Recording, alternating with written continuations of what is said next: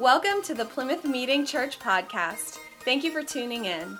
We hope the following message touches your hearts and minds.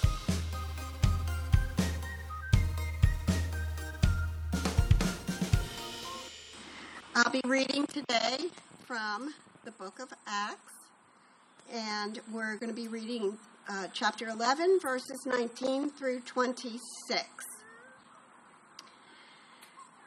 Now those who had been scattered by the persecution that broke out when Stephen was killed traveled as far as Phoenicia, Cyprus, and Antioch, spreading the word only among Jews.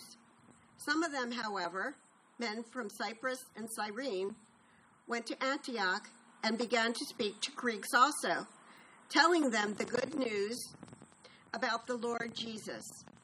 The Lord's hand was with them, and a great number of people believed and turned to the Lord. News of this reached the church in Jerusalem, and they sent Barnabas to Antioch. When he arrived and saw that the grace of God had done, he was glad and encouraged them all to remain true to the Lord with all of their hearts. He was a good man, full of the Holy Spirit and faith, and a great number of people were brought to the Lord. Then Barnabas went to Tarsus to look for Saul, and when he found him, he brought him back to Antioch. So for a whole year, Barnabas and Saul met with the church and taught great numbers of people.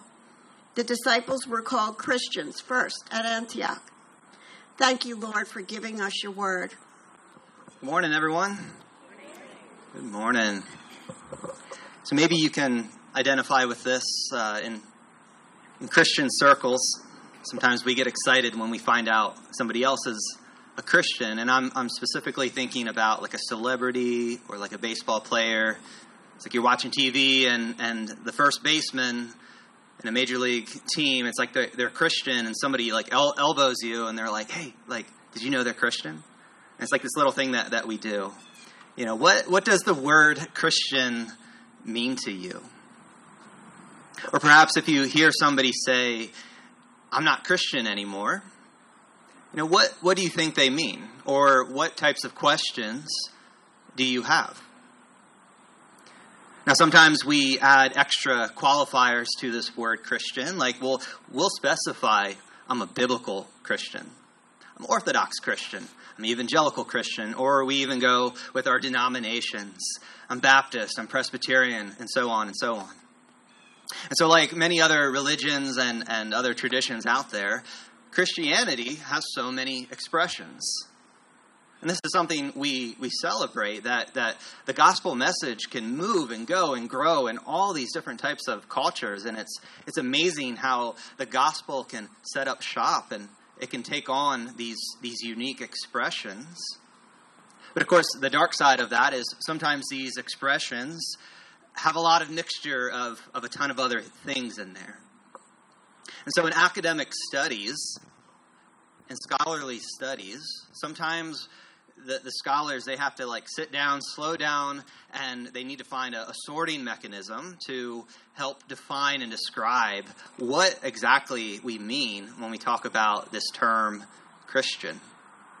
For instance, there's an author and pastor who helps give a breakdown of the word Christian, and he gives at least 11 different ways that people understand the word Christian. So I'm going to just run through them real quick and then maybe briefly talk about them. But Christianity is understood culturally, institutionally, doctrinally, pragmatically, spiritually, moralistically, missionally, demographically, politically, socially, linguistically. Whew, that's a lot. All right? That's a lot. So culturally, what does that mean? It's something that you're born into. You're born into a Christian family, and it's like the air that you breathe. Okay? Institutionally, you know, to be Christian, it's understood that you are a part of an institution, and you accept its organization, you accept its authority. It's understood doctrinally. To be Christian means you affirm, you hold on to a certain set of beliefs. Pragmatically, okay, that means like you understand Christianity in terms of rituals, rhythms, practices. Some people understand Christianity as a spiritual thing. You know, you've had a convertive experience. It is a heart religion. It's an experience. Moralistically, meaning there's morals and values and ethical framework with Christianity. Missionally, you see a movement of God. It's a movement that you identify with. Demographically, like your ethnicity, your ethnic identity helps establish your Christian identity here. Like if you're from Latin America, perhaps, you know, your Latin culture comes with a Christian flair. It can be understood politically. You can be organized for political action. Christianity can be understood socially. There's a group. You have a sense of belonging and safety and welcoming. It's where you are protected by the group. And finally, linguistically, it's where you share a certain set of words and ways of communicating. And so that was a lot right there, okay? And let me just tell you, like, that's the heaviest part of today's message. And so what I want to do is put that out there and let you understand and see that scholars understand the word Christian in a bunch of different ways, okay? And now let me put myself into that. So I was born into a Christian family, and so I get that cultural piece of it. I work for an institution. I belong to an institution. There's doctrines and teachings that I affirm. There's rituals and practices I participate in, like Christmas Eve and Easter and things like that. I've had spiritual experiences, and so Christianity is spiritual for me. I'm welcomed by a group. All right, and I could go on and on and on. There's pieces of me in all of these understandings of Christianity. But again, let's put all of that behind us now. And we understand scholars might have to break down this word Christian in order to, nuance some things. But for us today, let's keep it simple. Let's just ask, okay, what did this word originally mean? So for us today, we're going to go to the Bible. We're going to find out where this term comes from. Perhaps when we understand Christian in its original use, maybe today we can just be refreshed. We can simply embrace with joy this amazing word, Christian. Today is of identity and story. And as we explore this word Christian, we need to go to the book of Acts, chapter 11, and we're taking a look at verses 19 to 26 today. So let me just say a prayer, and we'll get right into it. Dear Lord, help me to speak. Help me to speak clearly. Help us to hear clearly today. Give us a vision of you. May we step into your story, your identity. Wrap us up today. In your name we pray. Amen. All right, so jumping right into it here. In verse 19, it says, "Now those who had been scattered by the persecution that broke out when Stephen was killed." Well, Paul's right there. Who's Stephen? Well, we have to go back to Acts chapter 7 real quick. Stephen was a Christ follower, and he was accused of blasphemy. And long story short, he was martyred. He was killed. He was put down by Jewish authorities. And so, if you have been tracking with Plymouth Meeting Church over the last number of weeks here, we've been exploring the values of the early church. And we've seen this early infant church, the ancient church, was this beautiful form of fellowship and community, and they did life together, and they worshiped together, and they ate together, and they shared everything. It was a beautiful display, a beautiful expression of what the church can look like. But then what happened? Well, one of the things that happened is we have this external force called persecution. And persecution is going after the church. And so we see Stephen, he gets killed. And actually people scatter because of the persecution. And so these Jesus followers, they scatter and they travel as far as Phoenicia. Okay, that's the coast of the Mediterranean Sea. They go all the way to Cyprus. That's an island in the Mediterranean Sea. And they go up north to Antioch. And that is in southern modern-day Turkey. Okay? So these were Jerusalem Jesus believers. And now they're scattering. But when people scatter, they take their cultural baggage. They take their religious baggage with them. They're taking their beliefs with them. And wherever they go, they spread the message of Jesus, the risen Jesus. But you have to notice in Acts chapter 11, they're only spreading the news to other Jews. So these are Jewish believers speaking to other Jews in all these different areas. So what's really cool here is that Jesus started this thing in rural Galilee, the backwaters of Galilee. And he moved around a little bit, and he went to the city. He was in Jerusalem. But now, the Jesus message is going way further than Jesus ever did. But the caveat for now is this. The gospel was only spreading amongst Jewish believers. And so we have to take a look at verse 20 now. Verse 20 is huge. It says, some of them, however, men from Cyprus and Cyrene, they went to Antioch, and they began to speak to Greeks also. And they were telling them the news about the Lord Jesus. Verse 21, the Lord's hand was with them, and a great number of people believed and turned to the Lord. The story of Jesus is getting out.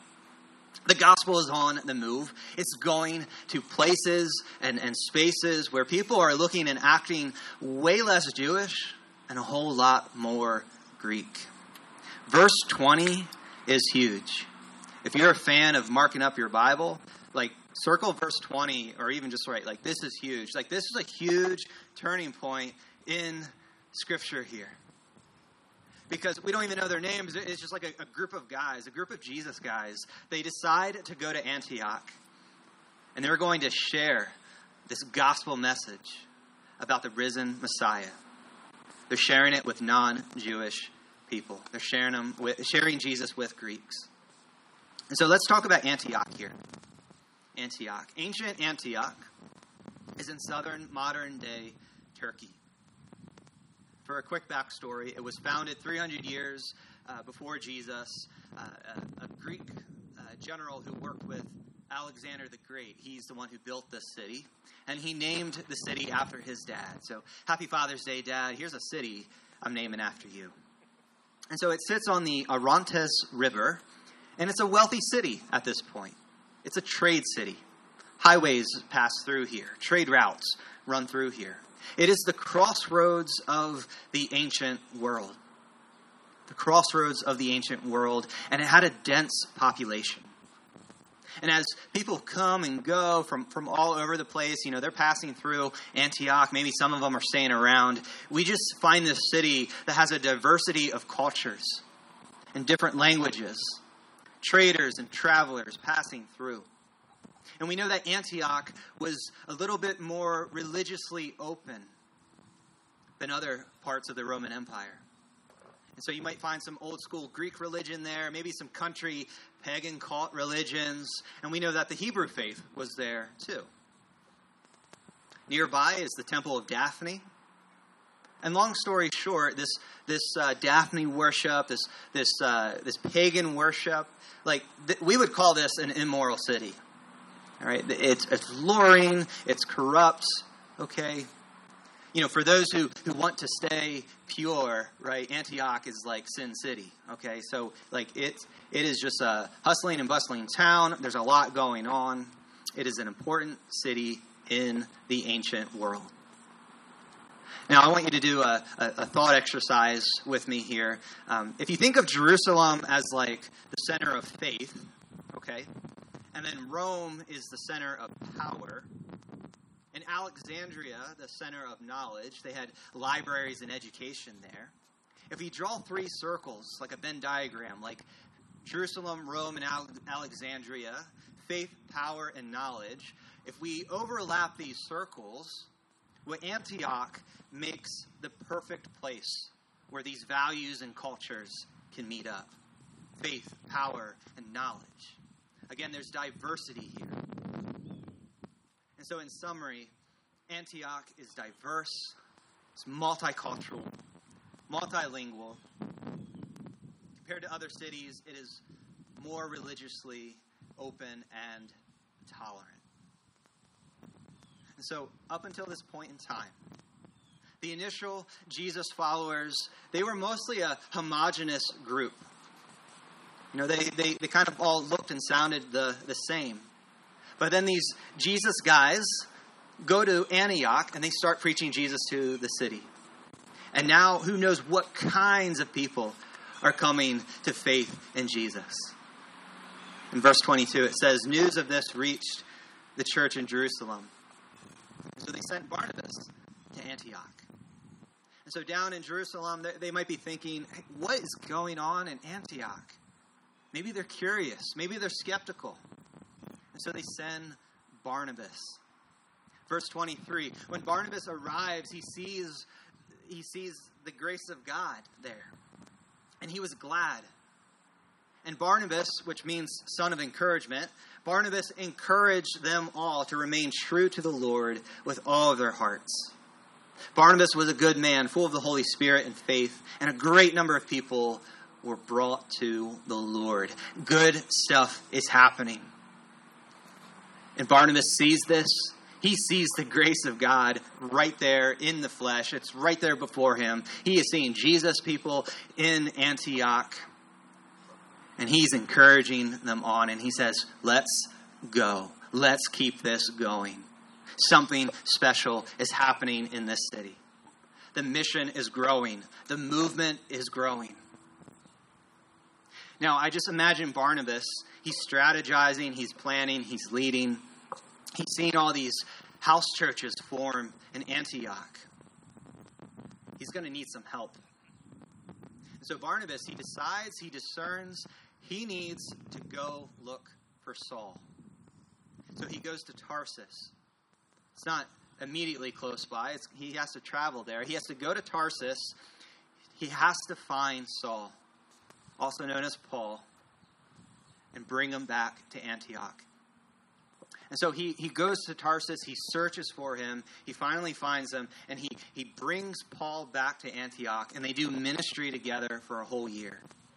And so if you can recall, if you know Paul's story, he used to be a terrorist of Christians, okay?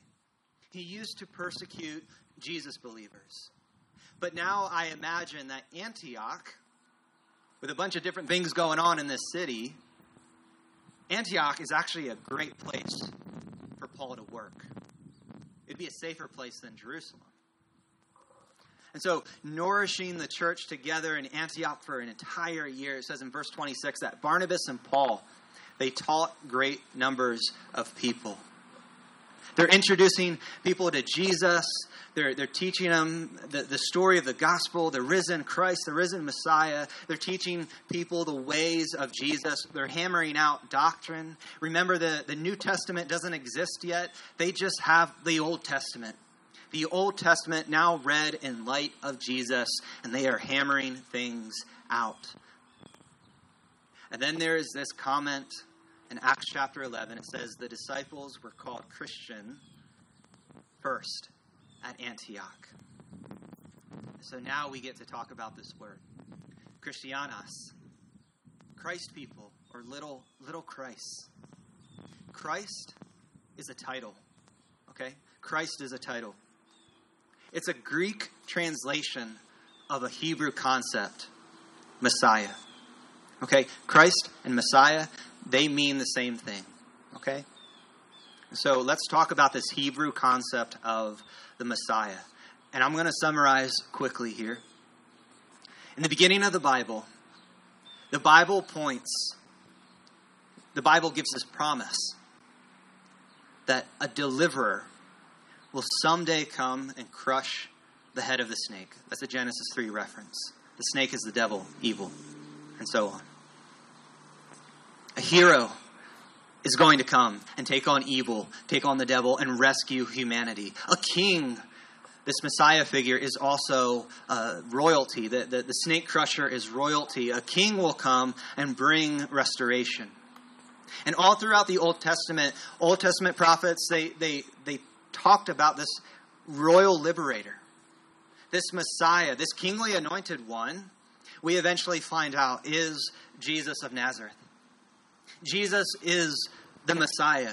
Jesus is the Savior, the hero. Jesus is the deliverer, the mediator. Jesus is the rescuer. Jesus is the healer. Jesus is this Messiah that this Old Testament story, the prophecies, the Psalms, it all points to Jesus.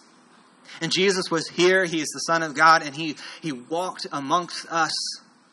And Jesus' story almost ends in extreme tragedy. He's arrested by the powerful religious system of the day. He's executed by the oppressive Roman government. But 3 days later, the Messiah bursts out of his grave. And everything that is true about Jesus really is true about Jesus. He is who he says he is. And not even death can hold back the Messiah. The reason why we have freedom, the reason why we have forgiveness, is because Jesus is alive. The reason why we are here today is because Jesus is alive. The reason why we have hope is because Jesus is alive. And the Bible gives us this hint. It's a promise. He promises that someday Jesus Messiah will come back and obliterate evil once and for all. Heaven and earth will be one, and everything will be glorious. Everything will be at peace. And so to identify with Jesus is to know him and to know it to be true that he is the Messiah, that he is your Messiah. And by God's grace, you actually give your life to Jesus. You give your life to his story. To identify with Jesus in such a way is to see that your life belongs to Jesus. You are hitched to the Jesus wagon. And you realize that you don't need to be the master of your own life. You don't need to be the hero of your story. You don't need to be the deliverer of your own story and life.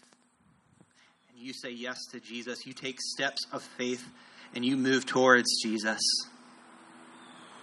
You say to Jesus, and to use you say yes to Jesus, and to use the Bible's language, your life becomes hidden in the life of Christ.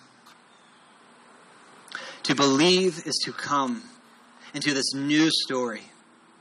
And you are given a new identity.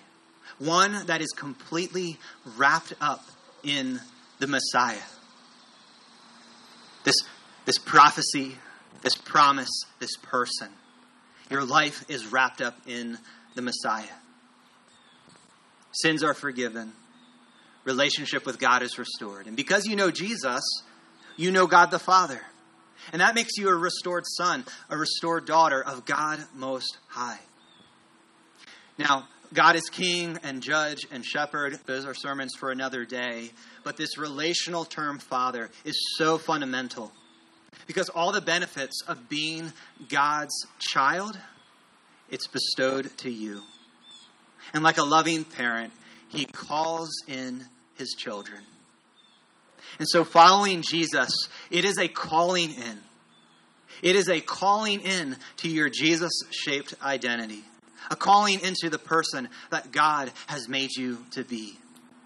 And so identity is shaped and groomed in this relationship, in this community. It's formed in community and relationship. Relationship with God and relationship with God's people. And so here in ancient Antioch, we see profane and pagan people hearing and responding to the story of the Messiah. Like they have perhaps no idea who David or Moses or Elijah is. Perhaps they are so far away from the Old Testament, but they hear the Jesus story. The gospel is preached to them.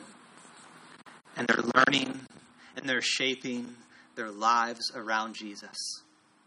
And they're learning now what it means to be a Jesus person with this new identity as a follower of the risen Messiah. Or, to use the Greek translation, Christ. Jesus people are identified followers of the Christ. And so what's interesting here is that the second half of this word Christian, that the ending here,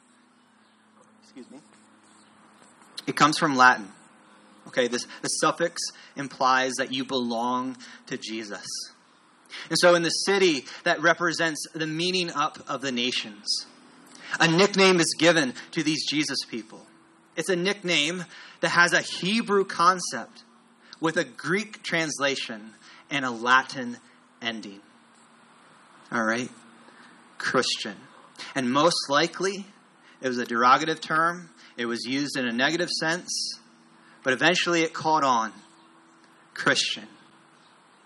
And so may I submit today, Christian, it's a relational term of identity and story.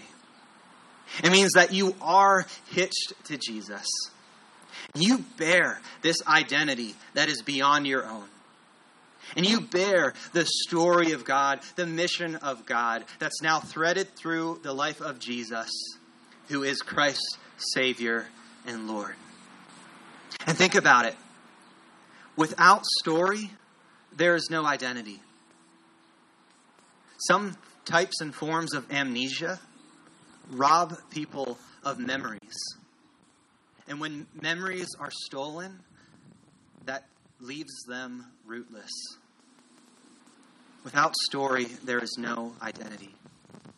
And so when we just kind of behold this term Christian, this term of identity and story from eternity past, from the garden, every messianic prophecy, every believer in the Old Testament that looked forward to Jesus, Jesus' life, his birth, his life, his ministry, his healings, his teachings, his death, his resurrection, his ascension, his commission to his people to go to all the world, 2,000 years of church history and tradition, and history that is yet to happen. Hope and eternity forward. To be Christian is the greatest thing ever. In Christianity, the religion, there's dark moments, there's bumps and bruises. There are things that Christians need to be repentant of. Christianity, the religion, has also blessed the world in amazing ways. So many good and beautiful things have come in the name of Jesus Christ. So in both critique and celebration, in both complaint and compliment, as Christians, I think what we get to do, keeping it simple, we keep coming back. We keep going back to the identity and story of Jesus. That's the calling. That's the calling into your identity. The Father calling his kids in. Look at my son. Learn from him. He's my son. I'm pleased with him. Listen to him. Come on, kids. Come to Jesus. Come and learn about his identity. Step into his identity. Step into his story. Let your story become his story. Learn from Jesus. Love God. Love neighbor. Learn the life. Learn the ways of Jesus. It's in the name. Christian. Christian. And so it is important that we continue to tell the story. That we keep telling the story of Jesus. It's coming up quickly. It's going to be Advent here. Christmas story, right? We're gonna retell the story. We're gonna keep coming back to the story because story and identity, they are so close together. And not only that, we want to make space. We want to create and hold space for others to discover the story and identity of Jesus, who is the risen Christ. And may we all continue to know Christ and make him known. Let's close in prayer.